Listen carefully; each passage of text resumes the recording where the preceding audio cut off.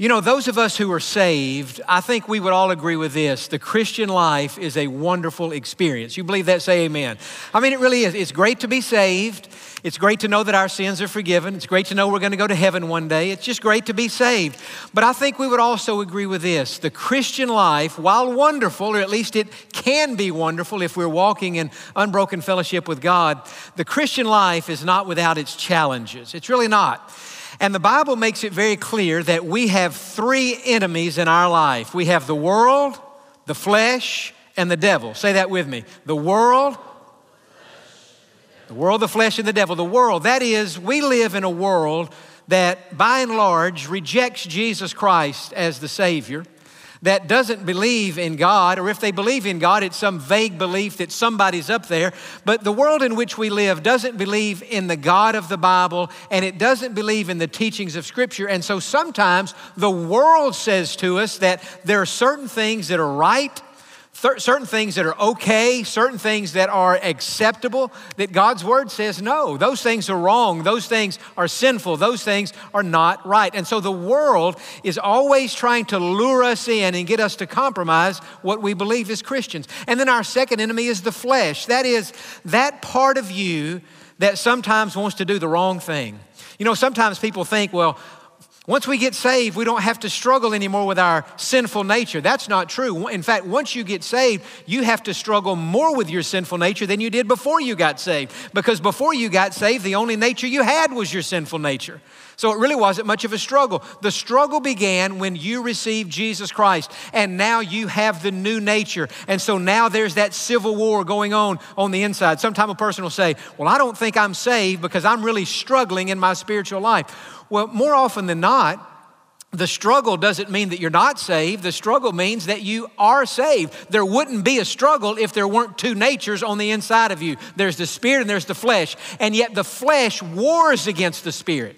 And the flesh wants what it wants. The flesh, that part of you and me that is selfish, sometimes jealous, angry, unforgiving, bitter, that part of us that sometimes struggles with lust, or could be all manner of sin. That's an enemy that we have. And that's why sometimes we slip up and sin and we fall, because we still have the flesh. We have that old nature on the inside.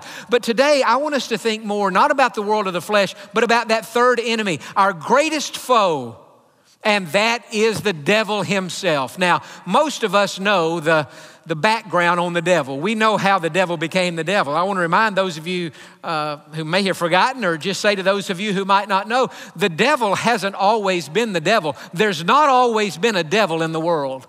For a long time before the devil came to the earth, the devil was not the devil. He was an angel in heaven with God, and his name was Lucifer.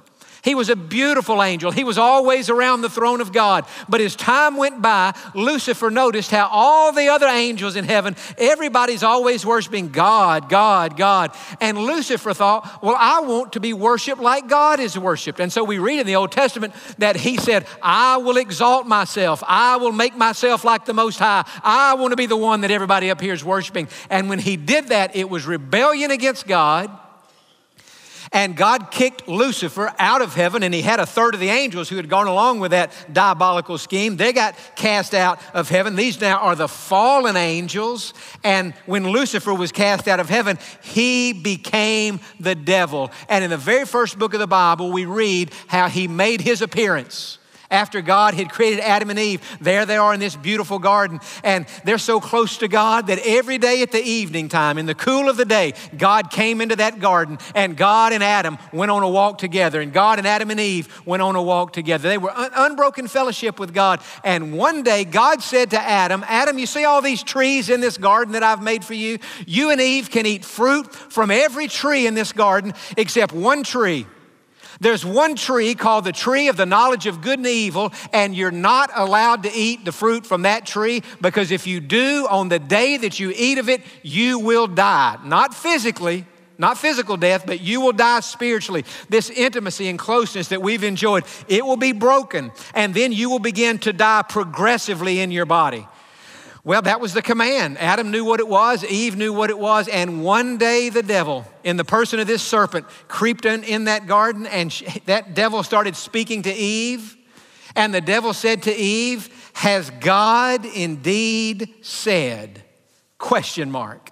The first words that came out of the devil's mouth were a question mark on a clear teaching of God, a clear command of God. Has God indeed said? And what was the devil doing? He was creating in Eve's mind doubt about the trustworthiness of God, about the character of God, about the goodness of God. Has God indeed said? And then the devil said this, that you shall not eat from any of these trees. See, the devil is not only a liar, he's a deceiver. And Eve said, well, no, God didn't say we couldn't eat from any of the trees. He just said that we shouldn't eat from this particular one tree, and then we're not supposed to touch it. Well, God never said you couldn't touch it. And so, but what had happened when the devil came in the garden, put that doubt in Eve's mind and lured her into a conversation, he had her right where he wanted her. She ate the forbidden fruit. Adam ate the forbidden fruit. Sin entered the world. But the devil began all that by creating a doubt, by raising a question. Has God really said? Did God really say? Did God really say? And so what I want us to think about today is how the devil uses doubt in the life of a child of God to create questions about God's promises, questions about our own salvation, questions about God's plan for our life. The devil always puts a question mark where God puts a period. And we need to just let it be a period and not be a question mark. So if you'll open your Bible today to the Gospel of John, chapter 20, we're thinking about how we can deal with doubt in our life. Now, for some people, doubt is a really big deal.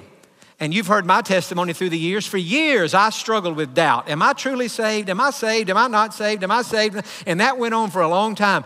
And I'm not the only one in that boat. There are a lot of people who have struggled with doubt. For other people, doubt doesn't last as long as it did for me, but it just kind of creeps up from time to time.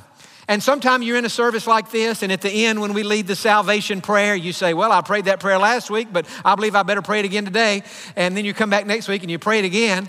And so really, you're struggling with doubt too. You just may not think about it every day. It's just when you're in a certain setting, you say, well, I'm not so sure that what is behind all that? It is the devil causing you to ask questions and the devil making you doubt. Now, it could be, if you're not saved, the Holy Spirit convicting you that you need to be saved. Certainly that's possible.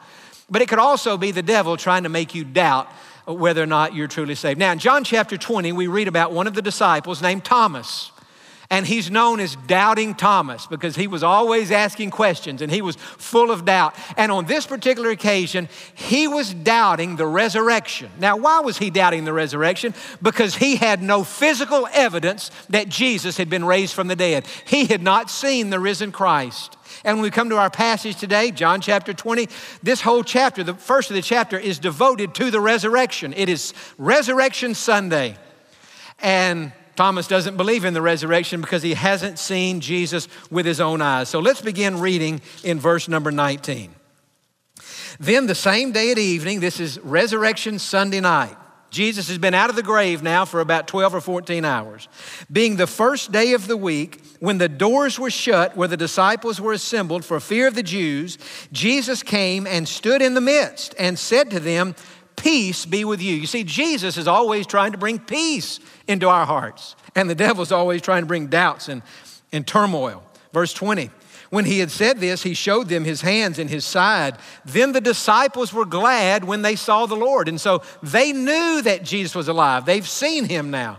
Look in verse 24. Now Thomas, called the twin, in the Greek language, the name for Thomas is Didymus. And it literally means twin. And it's kind of appropriate because sometimes we feel like we might be Thomas's twin because we too have our questions. He's called the twin. One of the 12 was not there with them when Jesus came. So his doubts have separated him now from the other disciple. The other disciples therefore said to him, we have seen the Lord. So he said to them, unless I see in his hands the print of the nails and put my finger into the print of the nails and put my hand into his side. Now listen to these next 4 words. I will not believe. Notice he didn't say I cannot believe. He said, I will not believe. Belief, faith is a decision. It is a choice. And Thomas had said, unless I can see with my eyes the nail prints in his hands, unless I can put my hand in his side where they put that spear in his side, then I will not believe that Jesus is alive. So he refused to believe. Why? Because he had no physical evidence that Jesus was alive. And so sometimes I think we doubt, let's just take salvation. We doubt our salvation for the similar reason. I can't look in my heart and see Jesus in there. I mean, you can't look down in your heart and see Jesus. I can remember when I was a teenager, we had gone one night to Dallas, big Dallas Mavericks basketball fans. And we were in Reunion Arena watching the Mavericks play this night. We were way up in we were about a half a mile above the nosebleed section up there that night. And I mean, so high up, the game was a rumor from where we were sitting. But we were trying to see the game, and everybody I was with that night was having a fun time talking and trying to see the game. But at this time in my life, I was doubting my salvation. I was a teenager. And I was wondering, Lord, am I really saved? Am I truly saved? I just really struggling. I know this is going to sound silly, but I remember thinking, God, if I'm saved, if you could just cause my hands to turn red. Isn't that silly? But I said, God, if you'll just cause my hands to turn red, then I'll know that I'm saved. Now, what was I, and by the way, my hands didn't turn red. That prayer didn't get answered. But I thought, God, if you just turn my hands red, then I'll know that I'm saved. What was I saying? Same thing Thomas was saying. I was saying, God, if I could have some proof, some evidence, something physical that I could see, if my hands would just turn red for like 5 seconds, then I could know that I'm saved. But in the absence of physical evidence and physical proof, what did I do? I just continued to live on in doubt. So the question is, how did Thomas overcome his doubts? Because he didn't stay doubting Thomas forever. He got those doubts resolved, and eventually he became a missionary in India, and he was killed for his faith in Jesus Christ. So he wasn't going to be killed for a faith he doubted. He was killed for a faith that he very much believed in. And two things happened. And for those of you doubting today, wondering today, am I truly saved? The first thing that it takes to get beyond that doubt is we must have a transformational encounter with the person of Jesus Christ. Now look what happens in verse 26. And after 8 days, the disciples of Jesus were again inside, and Thomas was with them. So now the other disciples have got Thomas with him now. Jesus came, the doors being shut, and stood in the midst and said, "Peace to you." There's Jesus giving peace. Then he said to Thomas, "Reach your finger here and look at my hands, and reach your hand here and put it into my side. Do not be unbelieving, but believing." How does a person get saved? These 7 who were baptized earlier in this service, how were they saved? They weren't saved by being baptized. Their sins were not washed away in the baptistry this morning. They got baptized not in order to be saved. They got baptized because they already had been saved. Well, how did they get saved? They had a transformational encounter with the person of Jesus Christ. Not some vague head knowledge, not some belief, well, I believe God's out there, I believe God loves me, I believe Jesus died, therefore I must be saved. No, you don't get saved by that kind of faith. That's just head knowledge. And the Bible says the devil believes all that. We must have a transformational encounter with the person of Jesus Christ where we come to him as sinful people asking for salvation and he changes our life. Let me ask you this question. Have you ever had a transformational encounter with Jesus Christ? You know, there are many people who doubt their salvation who shouldn't because they have been changed. My honest conviction, there are some people who never doubt their salvation who should, because they've never had a transformational encounter with Jesus Christ. And so that person should doubt. The person who says, well, I've never asked one time, I've never examined, I've never questioned my salvation. You know, part of me, to be honest, is envious of that person just because of how long I did doubt but if I'm totally honest, I'll say this, there's another part of me that's skeptical of that person. Because the Bible says in 2 Corinthians chapter 13 that we are to examine ourselves to see whether we're in the faith. How can you examine yourself without examining yourself? Peter said in one of his letters, make your calling and election sure. Well, how can you make sure without making sure? Now, that doesn't mean our whole life we have to live like that. But the Bible is saying that this salvation is a big deal. Eternity lasts for a long time. It lasts forever. It's serious business we're into. And so we should examine ourselves and we should make sure that we're saved. Dwight L. Moody, who was a famous preacher in the 1800s, he was like the Billy Graham of that day. He preached a sermon one night like I'm preaching today, except his was much better than I am, but he was preaching a sermon on salvation and assurance and doubt and all this. And after the service, a lady came up to him and said, Reverend Moody, I've never doubted my salvation. And he said, ma'am, I doubt you're saved. I doubt, if you've never even taken a second to say, now that doesn't mean doubt's good, and we shouldn't doubt, but this examination, this making sure that Jesus Christ is living in our heart, that's something that the Bible doesn't tell us to doubt, but the Bible tells us to examine, and the Bible tells us to make sure. But it all begins by having a transformational encounter with Jesus Christ. And then not only do we have to have that encounter, we have to make a decision to believe. Believing is a decision. It is a commitment. It's not something that just gradually happens. There's a moment in time, it happened for Thomas, where he passed from unbelief to belief. And for everybody who's been saved, there's a moment in time where you pass from death to life, from darkness to light, from being unsaved to being saved. Now that doesn't mean everybody knows when that moment was. Not everybody knows that. If we got in an airplane today and said we're gonna fly from Houston Hobby to Orlando, so we're flying now up in the air, 30,000 feet. We're flying from Houston to Orlando. Well, we're not going to know when we cross the Florida state line. I mean, Mickey Mouse is not up there 30,000 feet saying, welcome to Florida. I mean, that's not there.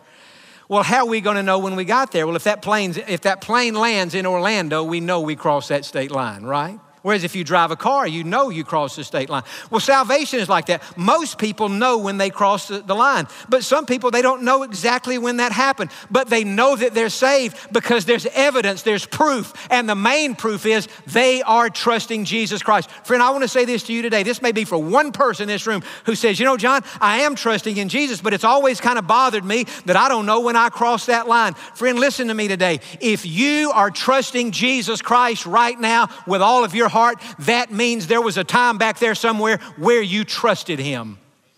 Now think about that. You can't trust him now if you didn't trust him then. And conversely, if you're not trusting Jesus now, you may have some experience in the past that you're calling your salvation experience, but if it has not led you to trust Jesus now, there's something wrong. And so what we have to do is put our faith in Jesus. And this is what what Thomas did. Look in verse 28. And again, at the end of verse 27, what did Jesus say? Do not be unbelieving, but believing. And Thomas in verse 28 answered and said to him, my Lord and my God. He put his faith in Jesus. He made a decision. I trust you, Jesus. Now for him, it was pretty easy because he could see Jesus. In fact, notice what Jesus says in the very next verse. Jesus said to him, Thomas, because you have seen me, you have believed. Blessed are those who have not seen and yet have believed. Now that's talking about us. I've never seen Jesus. As far as I know, and you may have had some vision or some experience, but I would say nobody in this room probably has seen Jesus. Maybe you're the exception to that. But I've never seen Jesus. I've never put my hands in his nail print, but I believe, I trust him, and I take that by faith. And so the question is this. For those today who the devil is defeating you by doubt and you're wondering, am I saved or am I not saved? My hands are not turning red. How do I know whether or not I'm saved? I want to give you, two steps today, so simple and so easy that we could all understand this and all leave here today in a few minutes saying, man, I know now, no question about it, I know that I'm saved. Step number one, put your faith in the promises of God. Put your faith in the promises of God. That is the key. All through the scripture, God has made promises. You know, in fact, the fact is, several times before the crucifixion, Jesus had said to his disciples, we're going to Jerusalem. I'm going to be betrayed into the hands of sinful men. They're going to crucify me. I'm going to be buried. But on the third day, I'm going to rise again. That was a promise. Now, if you think about it, the disciples should have believed in the resurrection had they never seen the body of Jesus. They should have been able to believe in the resurrection had the stone never been rolled away, had they never seen the empty tomb. I mean, if their faith was what it should be, Jesus said, I'm going to rise on the third day. Even if they went to the tomb on Sunday and the stone was still over the door, they should have just said, well, he must have gone out the back way. because he said he was going to rise on the third day. And so we just believe that. And yet they needed that evidence. They needed to see the body of Jesus. And so as we think about how can I know that I'm saved, the first step is to take the clear promises of God in the Bible. For example, I'll give you two. Romans chapter 10 and verse 13. Whoever calls on the name of the Lord shall be saved. Now that's a promise in the Bible. It's a clear promise. Whoever, that includes you. Whoever calls on the name of the Lord shall be saved. Not might be saved, could be saved, potentially will be saved, prayerfully will be. No, whoever calls on the name of the Lord shall be saved. And so to the person here who has come to Jesus and called on him, let me ask you a question. Would Jesus lie to you? Would God lie to you? Would God say to you, whoever calls on the name of the Lord shall be saved, and yet you've called on the name of the Lord, and for whatever reason you're not saved? Well, no, he wouldn't. So you put your faith in that promise. Second verse, John chapter 6, verse 37. At the end of that verse, Jesus said this, the person who comes to me, I will never cast out. Now that's a promise, a clear promise. Jesus said the person, the student, the child, the man, the woman, the educated, the uneducated, rich, poor, religious person who's never been in church, maybe this is your first time today. Jesus said, the person who comes to me in repentance and faith, confessing their sins and asking for salvation, Jesus said, I'll never cast that person out. I'll never tell that person to go away. That is a promise. So here's your question today. Have you ever been to Jesus? Has there been a time in your life when you came to Jesus? Well, if you have, how is it that you're not saved? Well, the only way that would be true is if Jesus lied. And we know that God is not capable of lying. He always tells the truth. I like the old hymn that says it this way. What more can he say than to you he has said? To you who for refuge to Jesus have fled. I mean, Jesus said, if you come to me, I'll accept you. I'll not cast you out. So you have come. You have prayed. Well, unless Jesus lied, you are saved. So the first thing we have to do is put our faith in the promises of God. Now, the second thing we have to do is an extension of that, but it's even more specific. We have to put our faith in the blood of Jesus Christ. Everybody here today, first of all, I would certainly think everybody here today wants to go to heaven when they die. If that's true, say amen. Well, then that means everybody here today is trusting something to get them to heaven. And everybody in the world. I've never met anybody who didn't want to go to heaven. The question is, what is it that people are trusting to get them there? Well, we better put our faith in the blood of Jesus Christ. It is the blood that washes our sins away. Without the shedding of blood, there's no forgiveness of sin. The blood of Jesus cleanses us from all sin. Come now, God said, and let us reason together. Though your sins be like scarlet, they shall be as white as snow. God, how are you going to do that? How are you going to make my scarlet sins as white as snow? Through the blood of Jesus, because it is his blood that washes our sins away. And so what do? We put our faith in the blood of Jesus. Now let me develop this just a little bit, because this can be very helpful, especially to those here today who are saying, I just can't tell whether or not I'm saved. I'm coming to what will just totally set you free, but it has to do with the blood of Jesus. Do you remember in the Old Testament, in the book of Exodus, where they're down there in Egypt and God is fixing to set the Israelites free from 400 years of Egyptian bondage? And God said to Moses, now Moses, here's what I want you to tell the people to do. What they need to do on an appointed day, every family needs to take a lamb. If it's a small family, they can come together. But every family group, or two families if it's a small, needs to take a lamb, sacrifice the lamb, put the blood of the lamb on the doorpost around their house, on the top and around the sides. And tonight at midnight, when the death angel passes through Egypt to destroy the firstborn in every house, God said, when I see the blood, I will pass over. That's why we call it the Passover, because God's going to he's not going to kill the firstborn if he saw the blood on the door. And so the people the Israelites living in Egypt, they took the lamb, they sacrificed the lamb, they put the blood on the door. And that night when the death angel came over, none of those people with the blood on the door lost the firstborn. God passed over. It was the blood that literally saved that firstborn child. It was the blood that protected that family. Now just imagine, some family said, the blood on the door. Who wants to put blood on a door? That'll just mess up the paint if we put blood on the door. So I tell you what let's do. Let's get some gold and let's get some silver. Let's put gold and silver on the doorpost, and let's get some diamonds, and we'll put diamonds on the door. And so tonight when the death angel comes, he might not see blood, but he'll see gold and silver, and he'll see diamonds, and he'll be more attracted to that. Well, if they'd have done that, the firstborn in that house would have been killed because God was looking for the blood. It is the sacrifice. That blood, of course, points to Jesus. We read in the New Testament that Christ is our Passover lamb. And so what does it mean? It means that in order to be saved, a person must place their faith not only in the promises of God, but a person must place their faith in the blood of Jesus Christ. It is the blood of Jesus that God accepts as the atonement of our sins. God is satisfied not by our good works, not by our baptism, not by our taking the Lord's Supper. All these things are important, but that's not going to get you to heaven. God is satisfied not by us turning over a new leaf, not by us joining a church, not by us praying, not by us reading a Bible. God is satisfied by the blood of Jesus. When God sees the blood covering the heart of any child out there, of any person out there, God says, I'm going to pass over that person. I'm not going to judge that person. There'll be no punishment for that person. They're covered. The blood has them covered. And it says in Isaiah that we're covered in Christ's robe of righteousness. And we're covered in his garment of salvation. It is the blood that we're to trust. So our faith, think about this. You still listen? Say amen. Our faith must be in the blood of Jesus. It is the blood that makes atonement for the soul. And so we all want to go to heaven. Yes. Everybody's trusting something to get there. Yes. What is it that you're trusting? What is it that you're holding up to God and saying, God, I'm asking you to let me into heaven because of this. God, because I was baptized. God, because I joined the church. God, because I was pure. God, because of God, all these things. God said, I can't accept any of that.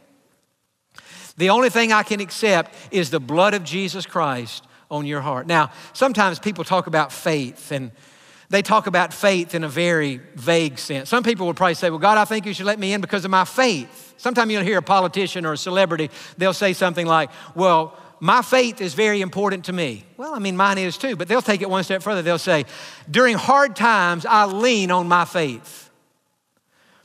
Well, I don't even know what that means. I mean, how do you lean on your faith? Friend, I would say it this way. I don't lean on my faith. My faith leans on Jesus. I don't put my faith in my faith.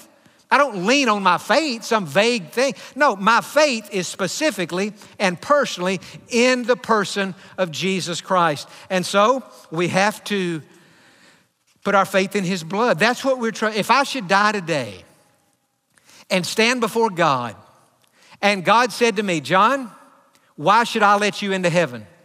You know what I would say to God? I wouldn't say because I was a preacher for all those years, or I went to church all the time, I read my Bible a lot, I pray. None of it. I would say, God, I'm a sinful person, as you well know. And the only reason that I should be allowed to come into heaven is because I am trusting Jesus Christ and his blood to wash my sins away.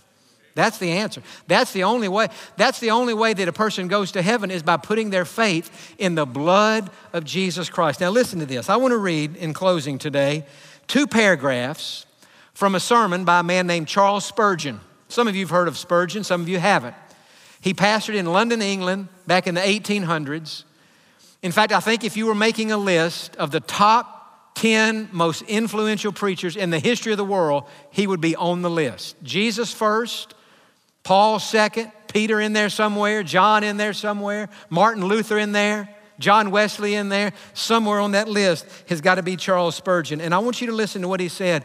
And my prayer today is that God would take this to set somebody who's one big question mark. You don't know whether you're saved or not, that God could straighten you out today and you could leave this service like an exclamation point, standing tall and straight and saying, I know beyond the shadow of any doubt that I'm saved. Here's what Spurgeon says. It is ever the Holy Spirit's work to turn our eyes away from self to Jesus. But Satan's work is just the opposite of this. For he is constantly trying to make us regard ourselves instead of Christ. He insinuates your sins are too great for pardon. You have no faith. You do not repent enough. You will never be able to continue to the end. You do not have the joy of his children. You have such a wavering hold of Jesus. All these are thoughts about self, Spurgeon said, and we will never find comfort or assurance by looking within. But the Holy Spirit turns our eyes entirely away from self. He tells us that we are nothing, but that Christ is all and in all. Remember, therefore, it is not your hold of Christ that saves you. It is Christ. It is not your joy in Christ that saves you. It is Christ. It's not even your faith in Christ that saves you, so that may be the instrument. It is Christ's blood and merits. Therefore, do not look so much to your hand with which you are grasping Christ as to Christ himself. Look not to your hope, but to Jesus, the source of your hope. Look not to your faith, but to Jesus, the author and finisher of your faith. We shall never find happiness by looking at our prayers, our doings, or our feelings. It is what Jesus is and not what we are that gives rest to the soul. If we would at once overcome Satan and have peace with God. And this is what I'm praying for several in this room today. It would happen at once today. You could overcome the devil and have peace with God. It must be by looking unto Jesus. Keep your eyes simply on him. Let his death, his sufferings, his merits, his glories, his intercessions be freshly upon your mind. When you wake in the morning, look to him. When you lie down at night, look to him. Don't let your hopes or fears come between you and Jesus. Follow hard after him, and he will never fail you. And he quotes the old hymn that many of us love. My hope is built on nothing less than Jesus' blood and righteousness. What's Spurgeon saying? He's saying the reason people doubt their salvation is because the devil gets us to look at ourselves. I was thinking about myself. All those years I doubted my salvation. You know the one thing I never doubted when I was doubting my salvation?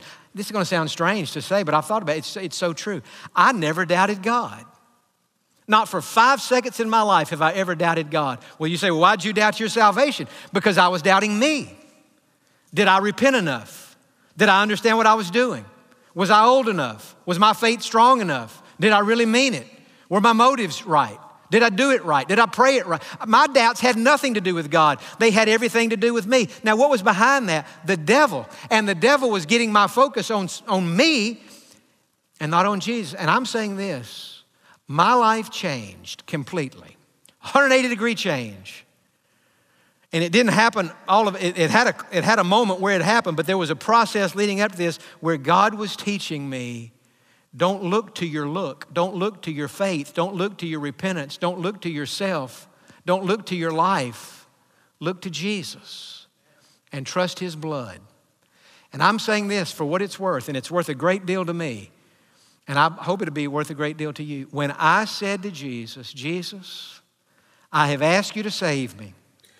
I have asked you to forgive me. And with all of my heart, I'm trusting you, Jesus, and I'm trusting your blood to do it. Here's my testimony. My heart went from being restless like the waves of the sea to having a peace like a river. You know, I heard somebody say one time, there's a fine line between sanity and insanity. I believe that's true, and I believe there have been a few times I've crossed over. How about you? To insanity. Fine line between sanity and insanity. I'll tell you this. There's a fine line, it's a very delicate line between doubt and assurance. And we cross that line simply by saying, and not just saying, but meaning with all my heart, Jesus, I'm trusting you to save me. So that when the devil comes to us, that accuser of the brethren, the roaring lion, seeking who may devour, you're not saved because you didn't understand or you didn't do it right or your faith wasn't strong enough or your repentance, whatever. Here's how you respond. You don't get in the conversation with the devil like Eve did. All you say to the devil is, I'm trusting Jesus and his blood, period. That's all you give the devil. And the Bible says we overcome the enemy by the blood of the Lamb and by the word of our testimony. That is by saying, Jesus, I trust your blood. That settles it forever and for always. Amen.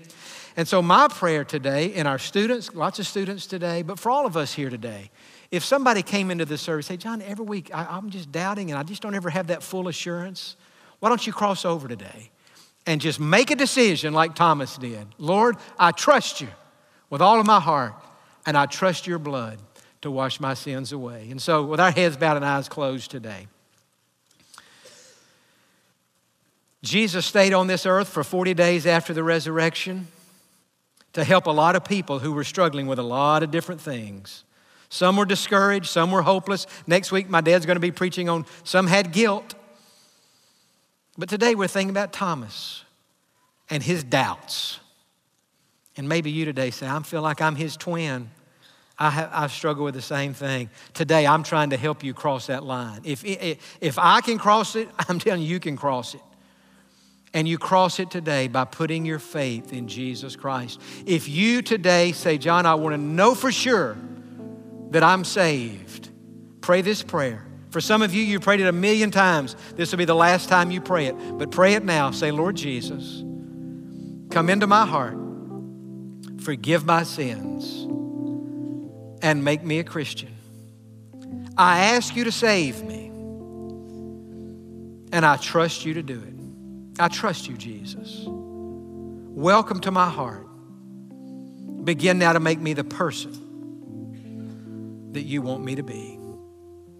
But Lord, I want to be clear on this. With all of my heart, with all the faith that I have, I am trusting Jesus, and I'm trusting his blood for my salvation. You tell him that, you just crossed over. From doubt to assurance, from unbelief to belief, from no faith to faith, from a question mark to an exclamation mark, where you say, I trust Jesus with all my heart. And Father, before we even have people to stand, I thank you, God, that you have shown us in your word how to live a life of peace and assurance by trusting in Jesus. Help us to trust you every moment of every day, is our prayer in his name.